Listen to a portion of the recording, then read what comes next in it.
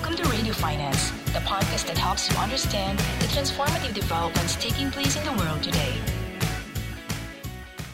Hello.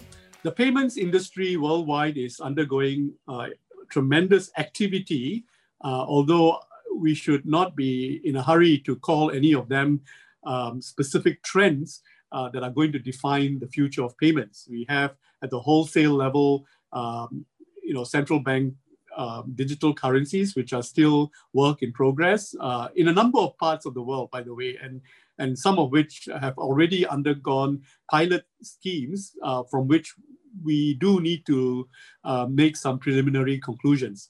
And then at the retail end, at the financial inclusion layer, you have M-Pesa, you've got a number of different peer-to-peer platforms. And today's interview is focused specifically with the Assistant Governor of the National Bank of Cambodia, Chair Sari, on her pet project, which is Bakong, which she describes as being a peer-to-peer platform. In order to appreciate this interview, you need to understand a couple of things about Cambodia. Firstly, it is a crowded market despite being a small and developing market.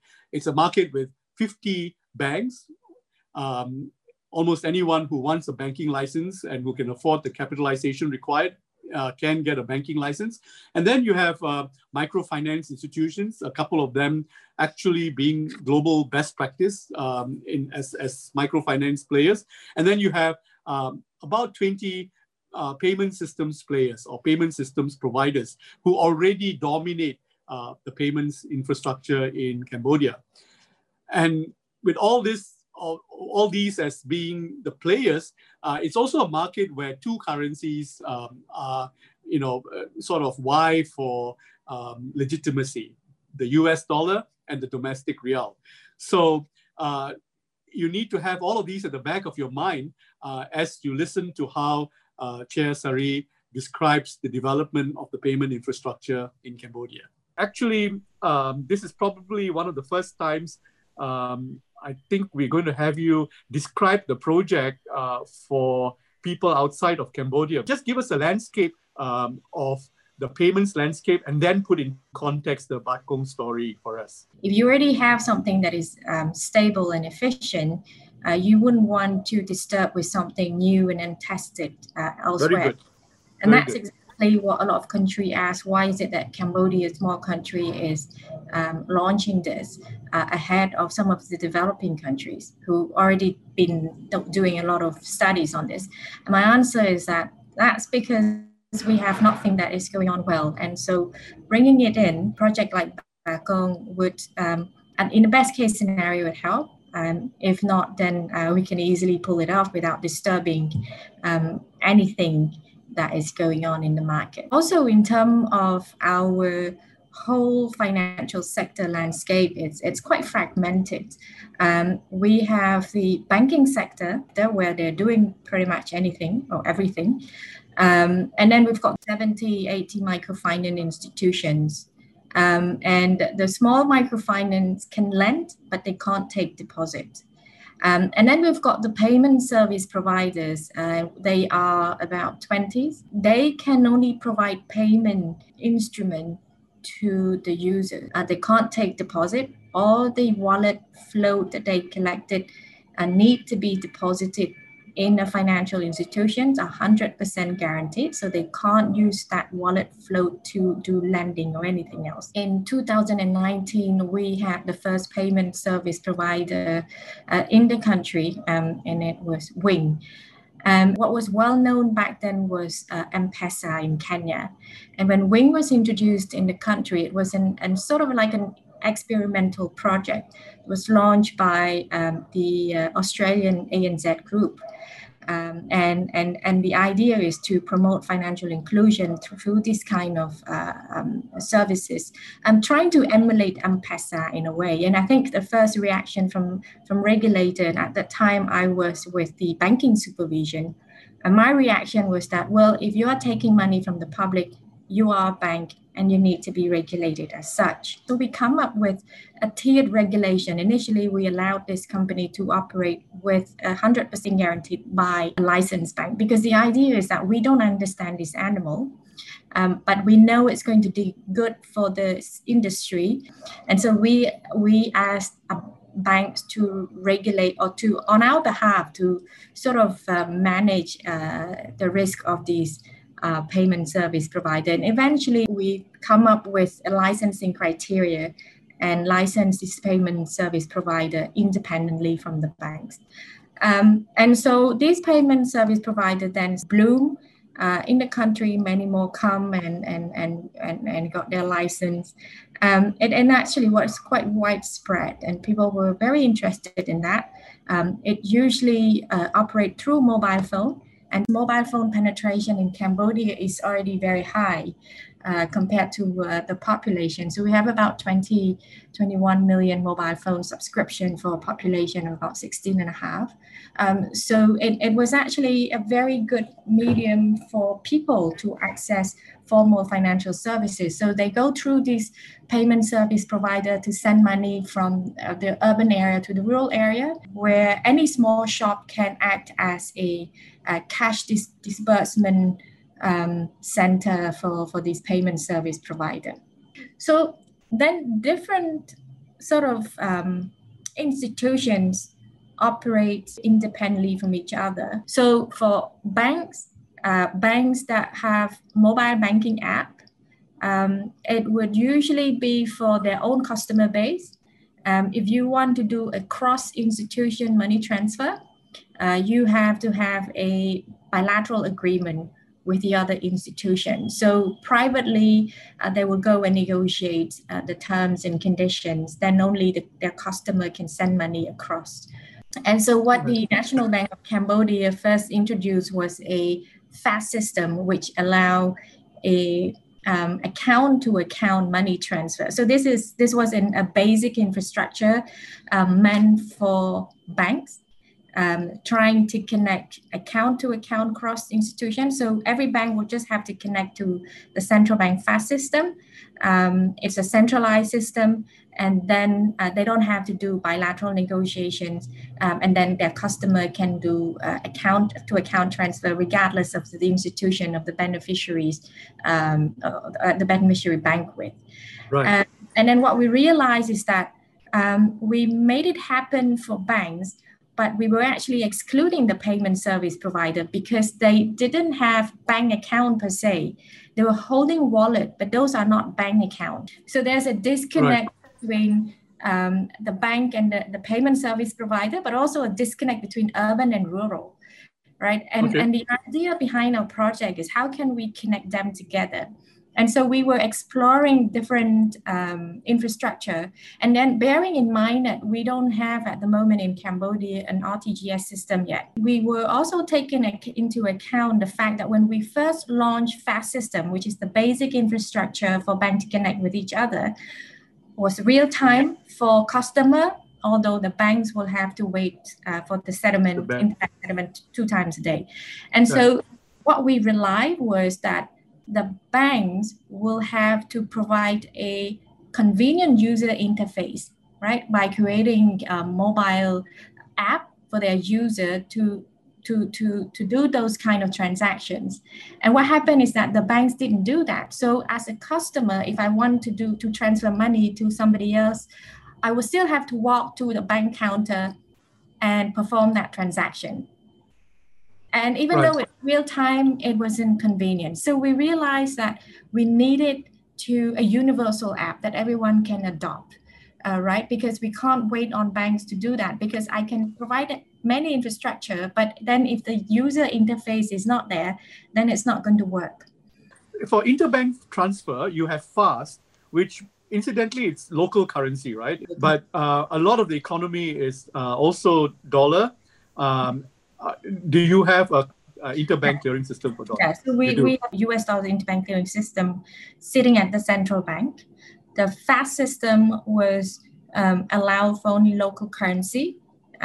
What we were trying to do is to differentiate convenience. It's all about convenience. If people find that transacting in local currency is more convenient to US dollars, then perhaps they would, switch to use more local currency. And unfortunately, it didn't happen. As you build the back end for the interbank, you are also trying to solve the problem of the back end for the interbank and the payment system players. Why is that the central bank's job? Shouldn't it be that the connectivity is something that the payment system players should be negotiating on their own with their respective banks or something like that? It's a good thing that you have a woman at the helm. I've been looking at it as a parent taking care of their children. And obviously, you want your children to be independent and do things on their own, right? And if it's not happening, you need a bit of push, right? And that's exactly what we did with the system, with the industry. We have dialogue with them. We said, look, we have a fast system. Why are you not using it? Why are you not, facilitating the end user with mobile applications? Yeah. And of course, they will come to you with a lot of excuses. When we announced that we're going to do this project, we called the industry and we explained to them, look, we're going to do this. This is how it's going to work. We need your support. And that's when the banking industry realized that they need to be doing something. Otherwise, the regulator will be doing everything. So in a way, it's kind of help. But the intention is not really to compete with the private sector, but to tell them that this is something that you need to be doing, innovation, and also stimulate some of the innovations in the industry. Yeah. And also what we have done was to actually connect the payment service provider into the FAST system. And there are some technical issues and some regulatory barriers as well. One is that we have to identify account, right, not wallet. And so there's going to be quite a challenge for us to reconcile that together. Second is that if I were to include the PSP into the clearinghouse of the FAST system, it means that the payment service provider will have to follow the liquidity management rules of a bank. Because we don't have an RTGS system, banks have a settlement account with the central bank. They have to monitor it on a daily basis. They have to have credit line with the central bank just for the settlement purposes. If I were to do this with a PSP, then I would have to require them to have the same level of liquidity management as I would require from a bank. So that's when, the Bakong project came about, where it's peer-to-peer. So I don't have to worry about PSP managing their settlement account. If they want their customer to use, they just have to have enough balance. And the customer can only send if they have balance on their wallet themselves. So in ways, it takes away all these, regulatory challenges. The thing that needs to be captured in this conversation is that the ambitions of the PSPs, right? Were they trying to become banks eventually? Which direction were they going into? Were they going into financial services, or were they going into platforms as a business? What was the evil that you were dealing with? And also, what you're saying is that Bakong becomes a wallet in itself. Doesn't that get into competition with all the other wallets that are? That means it sort of ends the wallet game once and for all. So, first to your questions, what are the ambition of the PSP? I don't know what their ambitions are, but the rules were clear. You can become a bank if you provide 3 services combined. So deposit taking, credit, any form of credit, and provision of a payment instrument and the processing of that said payment instrument. We design our licensing in such a way that payment service provider would only keep doing the payment part. So they can't do credit. And that's why when I mentioned about the float, right, of the wallet, the balance that they collect from the customer must be deposited in a bank account, and 100% of it must stay there. They can't use it for lending purposes. Then banks are the ones who are doing intermediaries of these money. We make sure that these wallets balance don't get any interest. That's to make people understand that your wallet is not a saving, but in terms of payment, there are many things they can do. Of course, they can help microfinance to collect. So it's just not money transfer. You've restricted their business to only the fee on the transfers that they make. I don't know if that makes it less interesting for them or even commercially viable. Can all of these payment players onboard Bakong onto their respective apps? Yes, definitely they all can. It would actually force them to compete with each other in a much more meaningful way. It's not just customer acquisition, because ultimately any customer can send money to your customer, right? You can't restrict it anymore if you become a Bakong account. But I think the competition would then be focused on the quality of the services, the affordability, and the options of services that you can offer. And I think from that perspective, it will be much better for the end users. In terms of the central bank or Bakong project competing with the payment service provider, there are many options. And I think a lot of the time the public confuse that Bakong is just a wallet. But we mentioned in our white paper, it's a backbone payment system. The wallet is not the ultimate service. This is more like a byproduct of it. You say backbone service, but you have several backbone services. You've got FAST, you've got the National Clearing System, and then you've got Bakong. And I think recently you are introducing something called Retail Pay. You describe Bakun as an infrastructure. You have several infrastructures. So, which aspect of the infrastructure does Bakun play? A lot of the existing infrastructures that we're having, except for FAST, it's not a 24/7. Retail Pay is not a 24/7 infrastructure. There's a limited time to it, but Bakong in particular can complement the 24/7 part because it's peer-to-peer. It doesn't need any clearing and settlement from the central bank part. Second is that the other infrastructures that we had in place, the payment service provider were not included. It was specifically designed for the banking system. And Bakong is the one that link everyone together. So the Retail Pay that we are going to launch is an enhancement of the existing FAST system. From a bank, they could use FAST system, where the amount can go higher. So it's not really a gross settlement, but the cap is higher than if it were to be transacted through the Bakong system. Also, because Bakong provide a universal app, banks that don't have existing mobile application for their users, especially smaller banks, can actually free riding on our one.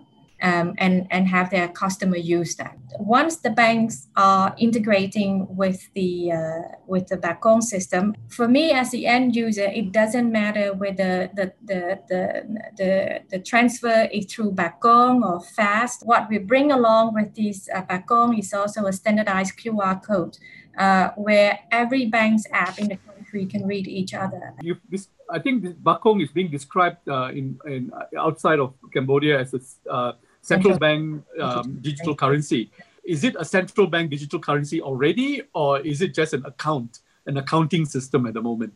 I never described this project as a central bank digital currency. I always describe in many of my interviews that it is a backbone payment system using the DLT technology. I mean, technology-wise, because it's peer-to-peer and is issued by the central bank, therefore people think it's a central bank digital currency. It is quasi, and it's not exactly what a central bank digital currency is supposed to be. For instance, it is not a token-based, it is account-based. We don't gain any seigniorage from issuing it.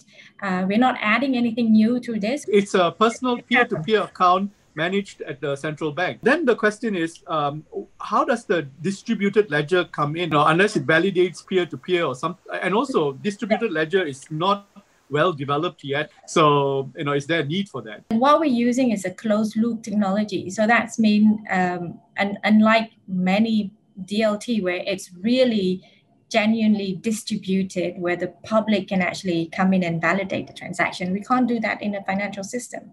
You need some confidentiality, privacy, and then you need to safeguard the integrity of the system as well. So you're giving people who do not have a bank account some form of identity, some form of confirmation, non-repudiation of transaction. That's actually what you're providing. But then the $1 million question is DLT even necessary for that? Personally, I'm not even interested whether it's DLT or blockchain or whatever you call it. It doesn't really matter. What matters is I've got something that I want to solve, and this technology happened to be there, and I'm just going to use it. And whatever you call it, it doesn't really matter. Yeah. And to go back to your question, is that it's a closed loop. So the central bank actually is the one validating all the transaction. There's already competition on the QR part in Cambodia. In fact, the good news is Cambodia is a bigger user of QR code than many developed countries right now. And there are banks like Aba Bank that have QR codes there. I mean, they dominate that space. So are you saying that all payment players now have to use the Bakong QR code? I just want to specify Bakong allowed interoperability among the different players in our financial system. When it comes to the QR code, at the moment, different banks or different payment service provider have their own proprietary QR standard. So if I have, let's say, like you mentioned, Aba mobile applications, I won't be able to read the QR code of a payment service provider. It probably can read it, but it wouldn't know where the destinations, where are the beneficiaries. What we're trying to do is to bring all these together. And at the end of the day, it's about convenience to the end users. If you want to promote people to come into the system and use the system, you have to make it easy and frictionless and affordable. That's how you promote, the unbanked to come into the banking system. Part of it is, of course, interoperability and make it easy for people to use it. And QR code, it wasn't the things that come with Bakong, but I think because we already have Bakong, and we thought, if we were to add something, QR code can add on the Bakong. Something that a lot of people outside of Cambodia may not appreciate is the highly competitive and highly entrepreneurial nature of financial services in a small country. You've licensed all these different types of players to give access to, a population that is largely rural and highly migrant. And on top of that, the per payment amount tends to be small, right? And so you need to build infrastructure that is both ubiquitous and cost efficient. And you're a central banker that's actually creating an infrastructure and saying, this is interoperability, all of you come on my platform, and then you can play with each other. What will probably result from that is that it will change the landscape of the payment service providers in Cambodia. It might actually consolidate them. Only fewer will survive because their income streams are narrowed. You'll have one or two which will scale, and then the rest will not. That's something that you might see as being a inevitable consequence of creating Bakong? I think a lot of the payment service provider right now, they're betting on building their customer base.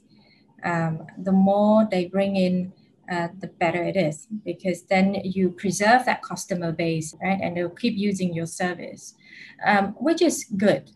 But with Bakong coming into play, now it's not just about building your customer base, but you also have to think about the quality and the affordability of your services. I mean, competition is going to be tough for the payment service provider. It's going to be a much more meaningful competition. And it's capitalism, right? The big fish will eat the smaller one. That's how it is. So yeah, it's competition is going to be tougher. When you take the commercial payment platforms like WeChat or Alipay, these were funded by venture capital, billions of dollars of several years of free service and marketing and so on, and then you build a critical mass. You see that you need to invest in Bakong in order to become that? You're a central bank, you may not have thought about the amount of investments needed to make something a platform. And isn't that in competition with all the others? And and you need to mandate free service perhaps or absorb costs and so on. When you do that, you're actually destroying the payments industry's revenue model. They need to recreate the revenue model from there. Bakong doesn't exist on its own. It exists on the back of the existing players, right? So as the National Bank of Cambodia, we don't go on and do advertisement and customer acquisition. These lay with the financial institutions, right? And the financial institution and the payment service providers who embed Backbone into their existing application. So we exist in a way through that. In terms of us destroying the payment service providers, right? I think by creating interoperability, it shouldn't destroy them. It should actually strengthen them, right? I'm providing them an access for their existing customer base to everyone else. So let's say if I'm a client of a payment service provider, currently I can only send money to those who have account with that same payment service provider. Exceptionally, if my service provider has a bilateral agreement with a bank, then I can send to that bank as well. Yeah.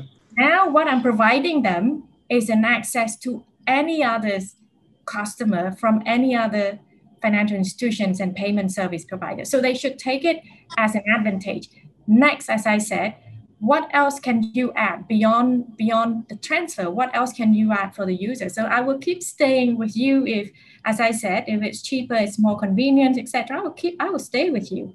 But if it's not, I'll move to somebody else, because at the end of the day, if I'm a company, it doesn't matter where my employee is having an account with. I can still do the payroll without having to worry. It has to be the same institution, etc. And again, I stress on the facts that interoperability shouldn't kill competition. Competition should use that and make it more meaningful. This whole conversation is fascinating because what China is trying to do now is to reverse engineer what you're trying to do on a commercial basis. In China, the platforms had become ubiquitous. They created the national infrastructure, and now the banking system is trying to pull it back in. And actually, the so-called central bank digital currency is to bring the relationship back into the banking system, as it were. Now, and what you're doing is you're trying to say that all of the players out there can be as they are. But you're going to start with the banking system, and the central bank owning the platform, the QR code, the app, and the money in the account. I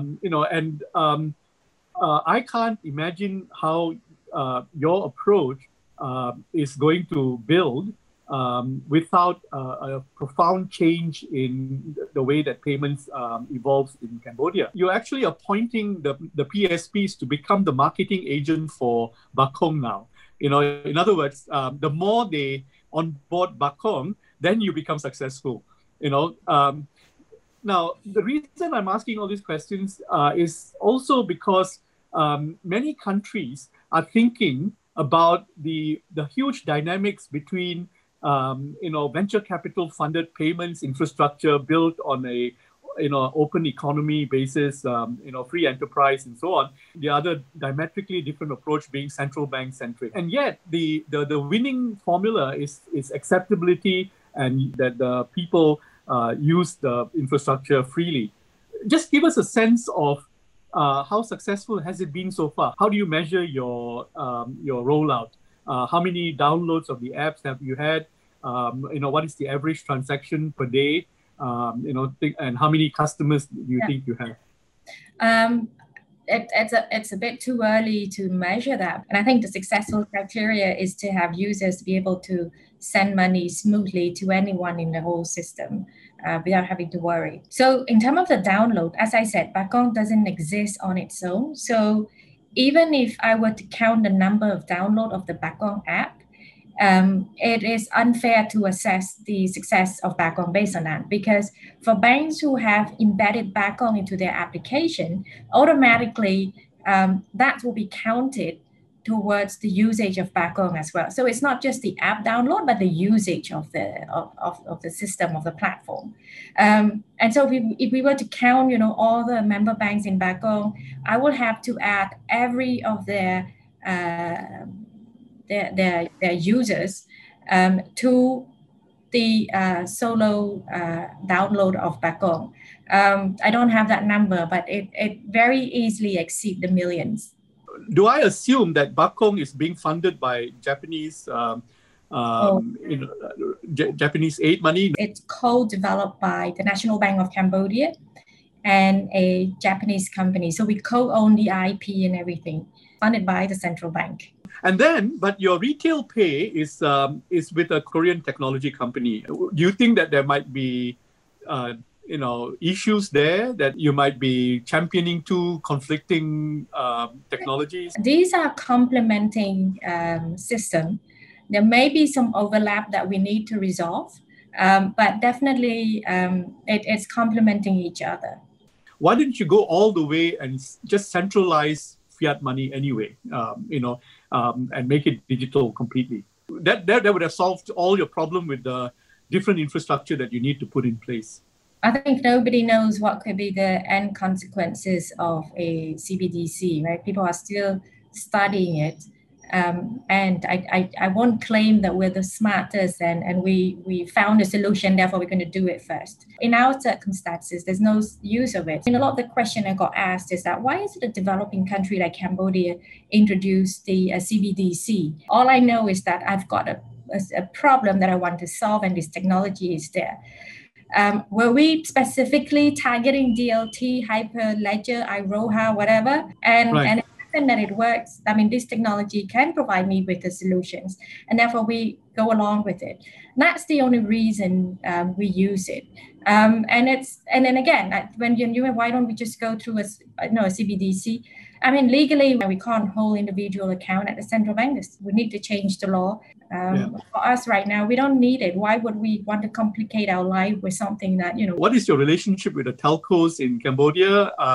Why couldn't they have been a platform themselves? What's your conversation with them? Many of the telco here has their own payment service provider. They're already part of this conversation. And it's interesting because, there's argument about, you license the service and not the institutions.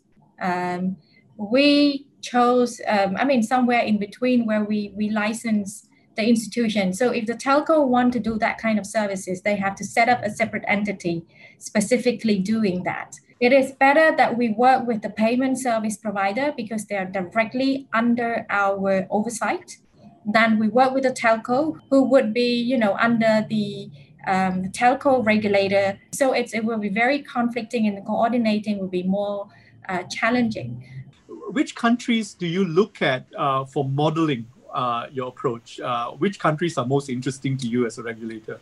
In 2009, when we first tried to, come up with a way to regulate the first payment service provider that was going to be operating in the country, the IFC, the World Bank, has assisted us in doing some study visits. 3 countries that was chosen. One was Kenya, which is a very freely operating, payment service provider, very little regulation from the central bank. And then a South African country where it was very strictly regulated. And then we visited the Philippines, which was something in between. And I think we sort of model ourselves towards the Philippines model with the tweak to our own local context. What are the milestones that you're giving yourself, both for Bakong and the payments infrastructure as a whole? I think at the end of the day is to have these two systems complementing each other. And the banks are good with, credits and deposits. There can be, some of them can be very good with the payment service as well, some added service, but they're not really making any money. The payment service provider, on the other hand, are actually making money out of these services. They're actually more innovative in creating value-added service. For instance, on payment scoring. So I sit on the Cambodian Credit Bureau as well as the chairperson. At the moment, we have a credit history, and then we create a scoring out of that. But what if we also add alternative data and have a payment history added to the scoring, right? Why not, let the payment service provider do what they are doing and do it even better? Let the bank do what they're doing better, and bring them all together and complement each other. As I said, interoperability, complementarity among the different players, that's really important. Last question. A lot of the innovations taking place in payments, the excuse given is to reach the unbanked, to make finance available to the masses and so on. But the truth is that in all of these areas, payments is actually expensive. It's and the more technology you put into it, the more expensive it becomes. So a lot of these so-called, startups, fintechs, and the venture capitalists behind them, they're not looking at making it cheaper. They're looking at making money from it, real money. You are in a country where this is exactly what is happening. Everyone sees payments as a revenue-generating business to be pursued, not to go out and make life easy for the masses and so on. So what is your sense of the commercial aspect of payments? So there is the interoperability part that's going to push competition stronger. But what really bothers me is that a lot of the fintech companies, some are doing really good, and I appreciate that. But a lot would, like you said, use the financial inclusion as a selling point of their product.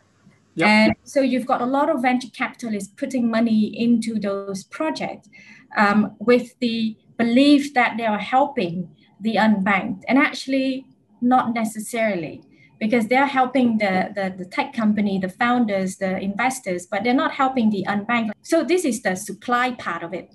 What haven't been done is on the demand side of it, right? The customer. Nobody invests in educating people about the usage of digital devices. Nobody educates the customer or the user about financial. So financial literacy, digital literacy, very little investment. You keep pushing this on the supply side. You keep pushing all this product without considering what is the consequences on the demand side. And at the end of the day, if you're pushing the wrong thing to the people, you're creating risk much bigger than just access. I mean, access is one, usage is two. If you access and you misuse it, then the consequences is even worse. It's actually and take you a step back to your initial objective. So that's what really upset me, is that very few venture capitalists or those who or development fund actually goes into the demand side, which is the people who are ultimately benefiting. And money keep flowing billions and billions of dollars into these tech company and thinking that it's going to help these people, and it's not. This interview with Chair Sari, the Assistant Governor of the National Bank of Cambodia, has given us an insight on several points. And she clarified that Bak Hong is not a central bank digital currency, despite everything that is being said in media around the world. And perhaps more important, that the challenge that she has is more a business challenge rather than a technology challenge. Cambodia is a marketplace with more than 20 payment system players, each of them having invested money and wanting to dominate the payments infrastructure, from which a project like Bak Hong decommercializes the payment infrastructure because it's being delivered almost free and so on. And on top of that, it's interesting to see in the near future how Bak Hong will evolve if the retail payment infrastructure becomes viable and becomes operational, because the retail pay network is bank-centric and Bak Hong is meant to be peer-to-peer. All countries go through an evolution in their payment infrastructure.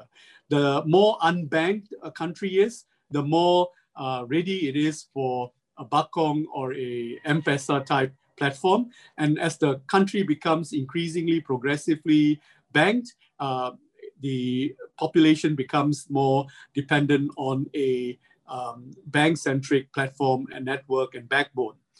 Cambodia has another problem, which is the fact that it has two operating currencies, the dollar and the domestic real.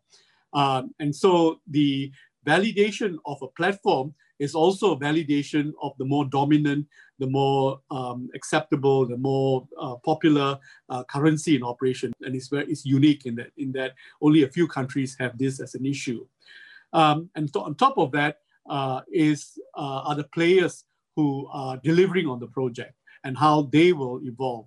So we know, for example, that there is a Japanese company that is trying to put its technology on the ground through the Bakong project, and then a Korean company that is working out the retail pay platform. And how these two initiatives will evolve remains to be seen. At the back of the scene is the political process in Cambodia, where because it's a growing economy, the political process has opened up the financial infrastructure to any number of players from anywhere in the world who want to contribute to building capital and financial access in Cambodia. And without losing momentum on that, to build an infrastructure that is both ubiquitous and interoperable. So these are the challenges that Cambodia has, and I think that's what we've been able to capture in this interview with the Assistant Governor.